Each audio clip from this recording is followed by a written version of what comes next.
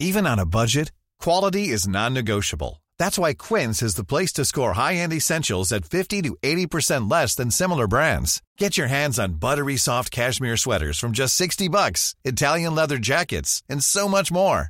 And the best part about Quince, they exclusively partner with factories committed to safe, ethical, and responsible manufacturing. Elevate your style without the elevated price tag with Quince. Go to quince.com/upgrade for free shipping and 365-day returns.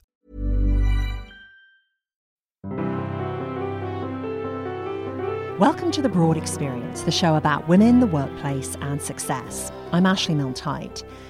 This time, my guest says women have bought into a story, a dark tale that says we can't have senior jobs and a thriving family life. We just don't have time to make it all work. But she says beware of scaling back. If people are thinking about taking an 80% schedule, I would caution against that because it is quite possible to slack for 20% of the time and still get paid for it.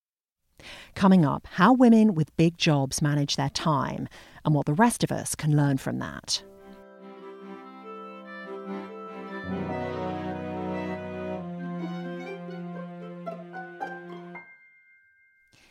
During the fourth episode of The Broad Experience, I met someone regular listeners have come to know. Financial Times columnist Mrs. Moneypenny believes women can achieve whatever they want. It all comes down to choices. Whatever your ambition, it is very unlikely that you will achieve it if you don't put some time into it. There are 168 hours in the week. There's a great book, by the way, in the States called 168 Hours, which I highly commend to you. You need, as an ambitious person, forget ambitious woman, to take that 168 hours and use it wisely. The author of that book, 168 Hours, is Laura Vanderkam. She's become a well-known writer on time management and productivity. She has a new book out, and it's all about women. It's called I Know How She Does It, How Successful Women Make the Most of Their Time. I started our interview saying women do seem to have more trouble than men managing their time. Well, I think that it's more a question of expectations. I think that men are not as bothered by this idea that they are both working and having a family life as well, because they are expected to work. It is not seen as something transgressive that they are doing that they need to justify. And because of it, I think there may be a little bit less guilt associated with it, and hence less sort of angsty writing about it as well. And that angsty writing, she says, it has a negative influence on women. At the beginning, you essentially say that women have been fed this narrative about what's achievable as a working mother, and that narrative is actually hurting us. Can you expand on that a bit? Certainly. I think that we've been told that in order to make the pieces of life fit together, we need to lower our professional ambitions because it is the job with less responsibility and, at least in our mind, fewer hours that will make a full family life possible. But I would argue that that's actually not the case. I would hope that young women would not fear the big job because often it is the big job that will give you more autonomy. It will give you more flexibility. And it will also give you more resources, which you can use to hire help to make the rest of your life work. So when women choose not to go after the big job because of the perception that it will require you to work around the clock and never see your family, they cut themselves off from very high earning professions. And the reality is that many times these jobs don't actually require that many extra hours on the margin. So the average woman in my study worked 44 hours a week. If you look at the average mother with a full-time job, it's somewhere between 35 and 37 hours a week, depending on the age of her children. So, the difference between 37 hours a week and 44 hours a week, it's not nothing, but it's not, an order of magnitude different either. So if you knew that the difference between earning less than $40,000 a year, which is what the average woman with a full-time job earns, versus earning six figures a year is possibly 7 hours a week. Well, that suggests there are quite high returns to those few extra hours on the margins. And especially since the women in my project were often able to move work around in ways that kept it from interfering with family life in the way you might imagine it would, they had far more balanced lives, I think, than people imagine. And in many cases, I think, than women with jobs that, at least on the surface, seem more family friendly. Laura is married with 4 kids herself. Her youngest was born earlier this year, and he isn't sleeping well at the moment. She's always been intrigued by how other women with children build careers and family lives and maintain their equanimity. She chose to focus solely on mothers for this book because she says it's mothers who get all the media attention, and high-earning mothers in particular. All those can't-have-it-all stories are about them because, in theory, they're juggling so much. She wanted to drill down and look at their lives in detail. So here's what she did. She got about 150 women who make more than $100,000 a year and who have at least one kid under 18 living at home. And she had them fill out time logs for a week. Most were married, some were single parents. She ended up with more than 1,000 days to examine. She looked at each half-hour slot the women had filled in. You'll see some of these time logs replicated in the book. And here's what she noticed. Actually, these women, almost to a woman, got enough sleep, at least 7 hours a night. They worked, sometimes a lot, but not as much as they might have thought. They saw their kids for hours a day, and they had some leisure time. This emerging portrait did not fit in with the horror stories we hear of the hair-on-fire, stressed-out female executive. I wanted to talk to Laura about one horror story in particular. About 2 years ago, a lawyer at the top firm Clifford Chance wrote a goodbye email to colleagues, and it made it onto the internet. She outlined a horrendous day she'd had. It featured fractious children, an unhelpful husband, demanding clients, bad traffic, and late daycare pickup. She concluded by saying she couldn't practice law anymore and be a good parent. It was all too much. Wasn't it? To be fair, the woman at Clifford Chance had an absolutely horrible day. I mean, that was a pretty wretched one, as wretched days go. On the other hand, I think it is also possible to have a wretched day within a pretty good life. And so the question is, do we feel like we have to draw a conclusion from a wretched day, or can we just acknowledge that sometimes there are wretched days and no one is entitled to a stress-free life? Without knowing more about that woman's story, it's impossible to say for her. But Laura says it's important to see the whole mosaic of your life to keep pushing ahead. She says people should look at time as the whole week, the whole 168 hours, or even the whole month, not focus on what they can or should do in just one day. The women in her study cobbled successes together over a few days. Projects tackled, clients met, kids taken to dentist appointments. And to make it all work, they often let themselves off the hook on things like email maintenance or housework. Yes, plenty of them had a cleaner, but they still had to do things like dishes and laundry and picking up after kids, and many of them just let it go. Sometimes dishes went undone, floors stayed messy, a child got herself ready for school even if she left the house looking less than pristine. Many of these women gave up control to gain some precious minutes.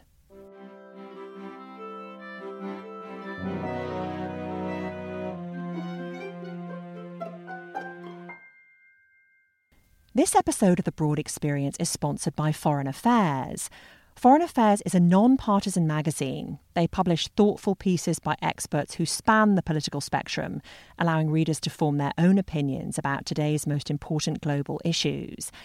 Broad Experience listeners get a special discount, more than 3/4 off a subscription to Foreign Affairs. To sign up, go to foreignaffairs.com/broad.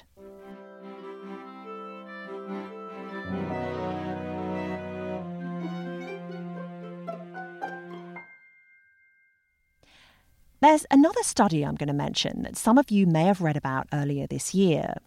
A Boston University researcher looked at how men and women at a huge consulting firm manage their time. Consulting is a notoriously full-on environment. It requires almost round-the-clock attention to clients. Both men and women at the firm resented how much of their lives got eaten by work. 80-hour weeks were pretty much expected. But the men dealt with this problem differently than the women. The men subtly altered their workloads, taking on local clients, telecommuting, stuff like that. They just didn't advertise it. So managers still viewed them as stars, even though they were actually working less. The women, though, they asked officially for their workloads to be scaled back. As a result, their reputation suffered. But oh, how I understand that instinct to ask. I mean, I have that typical female trait where I always ask for permission first, and it's something I'm really trying to work on. But I've noticed this about myself, that I never just assume I can do something. A voice inside me says, oh, no, you can't do that. Yes, I think we have a tendency to want to be good girls and play by the rules. And in many cases, that serves us quite well in life. It's why women are doing better at graduating from college and things like that than men in general. But when it comes to the workplace, it doesn't always work in our favor because women get the idea that if they want to work differently, they need to negotiate to get that. Well, inherent in this word negotiate is that you are giving something up in order to get something you want. And what is that thing you're giving up? Well, it's often pay, it's prestige, it's promotion opportunities.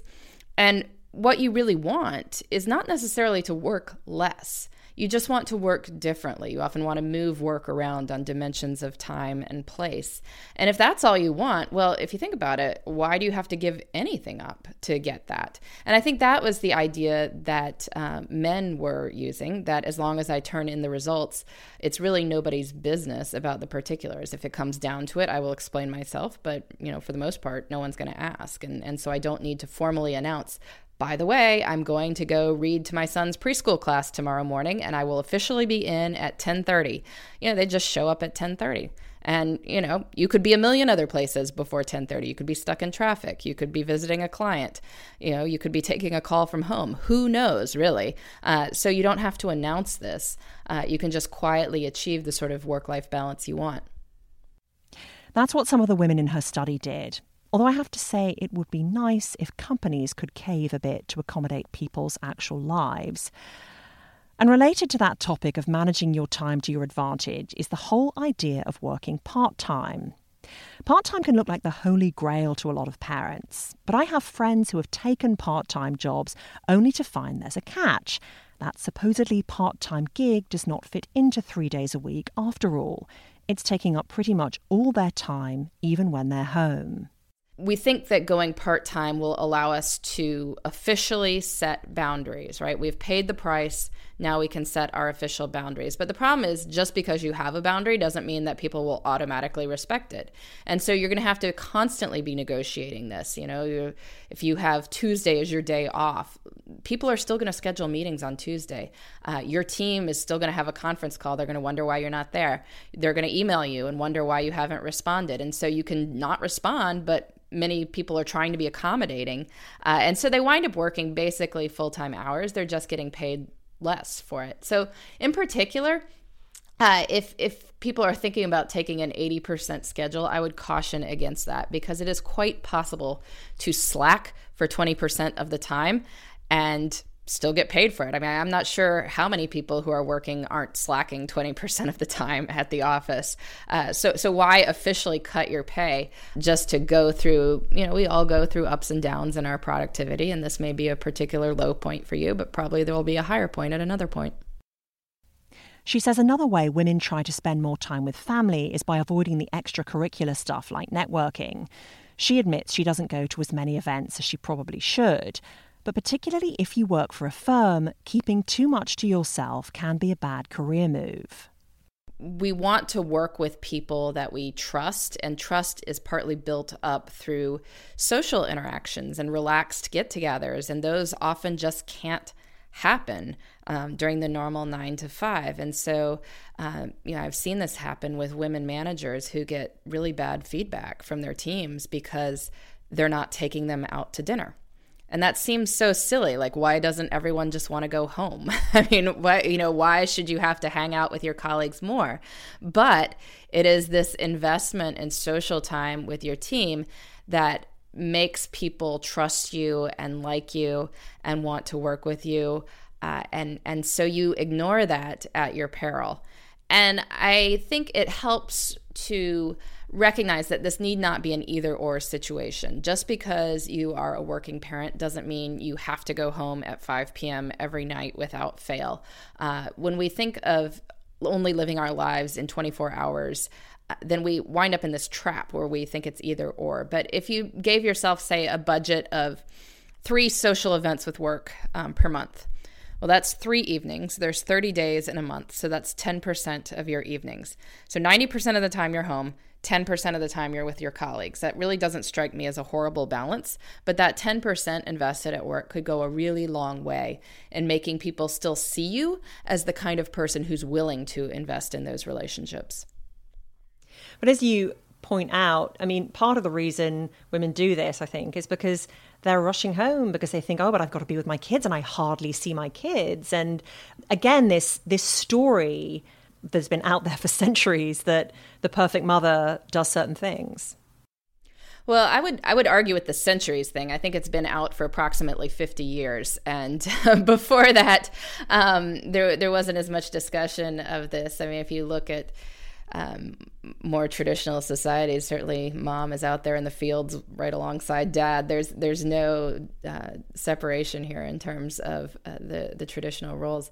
But yes, there is this story that is out here that a good mother does certain things. And even women who earn incredible amounts of money, which will give their children all sorts of opportunities, will not give themselves any credit for that, because in their mind, the only thing that counts that a mother does is that she is available at 10 a.m. on Tuesday. And if she is not available at 10 a.m. on Tuesday, she is failing as a mother. And the fact that you can bring the kids to Europe for spring break and afford the best violin teacher out there and have them live in a good school district or pay to go to private school, none of that counts, right? And I find that a very funny way of looking at it, because kids need both time and money. And almost universally, if you are working, you are providing both. And I think that one thing that will help women with this, I really do encourage people to keep track of their time for a week. And many of the women in my project were quite surprised to see how much time they were spending with their families. One woman told Laura she didn't feel guilty anymore after viewing her time log. Ever catch yourself eating the same flavorless dinner 3 days in a row? Dreaming of something better? Well, HelloFresh is your guilt-free dream come true, baby. It's me, Keke Palmer. Let's wake up those taste buds with hot, juicy pecan-crusted chicken or garlic butter shrimp scampi.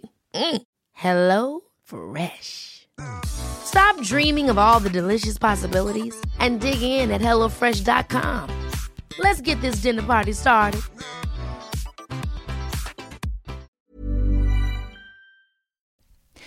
So given what Laura found in those logs, why the drumbeat of woe about high-achieving women and balance?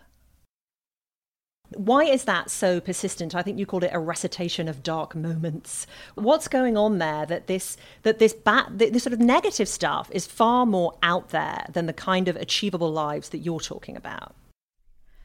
Partly it's just that dark moments are darkly entertaining. I mean, there's nothing exciting about a headline that says woman does work in life just fine. You know, that's not the sort of story that anyone wants to read. Whereas reading about, for instance, that Clifford Chance associate's horrible day in which she, you know, is woken up by the kids multiple times and has a long day of, you know, a colleague sitting on a note until daycare is closing and whatever else happens. That is far more entertaining. And there's also the fact that negative things stand out in the mind more than good things. We are prone to notice them. And so when you have a couple points of evidence, they tend to lead us to a conclusion. That's the whole storytelling format. That's what makes narrative. And the human brain remembers things in the form of stories. So it becomes very easy for us to say, this negative thing happened, this negative thing happened, this negative thing happened. Therefore, life is crazy, life is unsustainable, and particularly for women, because it is still seen as somehow strange and different, and we're not sure quite how we feel about it. We are prone to assign blame for negative things to work. And so we get, the story going where we're lamenting a softball game missed because of a late flight, and we start down the road of, should we cut back our hours at work? Should we resign? But no one has that same angst over a softball game missed because another child has a swim meet at the exact same time. Like, we're not led to the conclusion that you need to get rid of the other kid from that hard choice moment. And yet life is all hard choice moments. So why not? I mean, why are we so apt to blame work for these bad choices when there are other reasons that we have to make choices as well? And I think it's because we're still not entirely comfortable with women achieving professionally. But I do hope that that will change over time. And I hope that one of the things I've done in this book is introduce the idea that there are many women who are doing fine with it. And it doesn't need to be this harried, sleep-deprived, angsty life. And just finally, tell me, there are days when you get to the end of your day and go, oh, God, I wish I'd been more productive today. Or does that never happen to you? Oh, it happens all the time. I have not felt necessarily all that productive lately, as I have not been sleeping as much as I wish I could. But I try to keep moving forward and keep my eyes on the big goals. And, some little stuff might not happen, and that's okay. But on the whole, life is pretty good.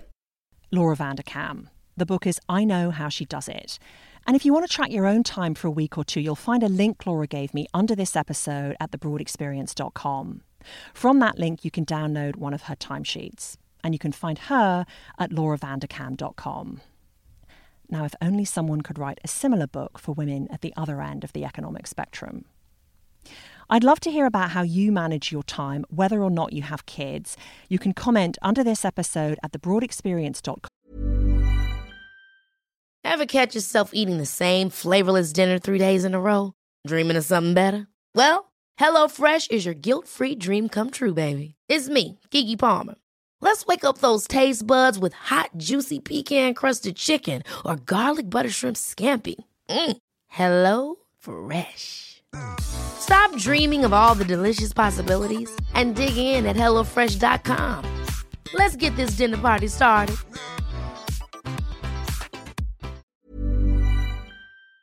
Or on the show's Facebook page. And if you're a news junkie, don't forget to check out my sponsor for this show, Foreign Affairs magazine. Go to foreignaffairs.com/broad for a huge discount on a year's subscription. And if you're a longtime fan of the podcast and can contribute $50, you will receive a Broad Experience t-shirt. For details and a photo of the shirt, check out the page for this episode at thebroadexperience.com.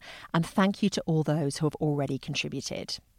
Finally, thanks to Emma Jacobs for her help with this episode. I'm Ashley Milne-Tyte. Thanks for listening.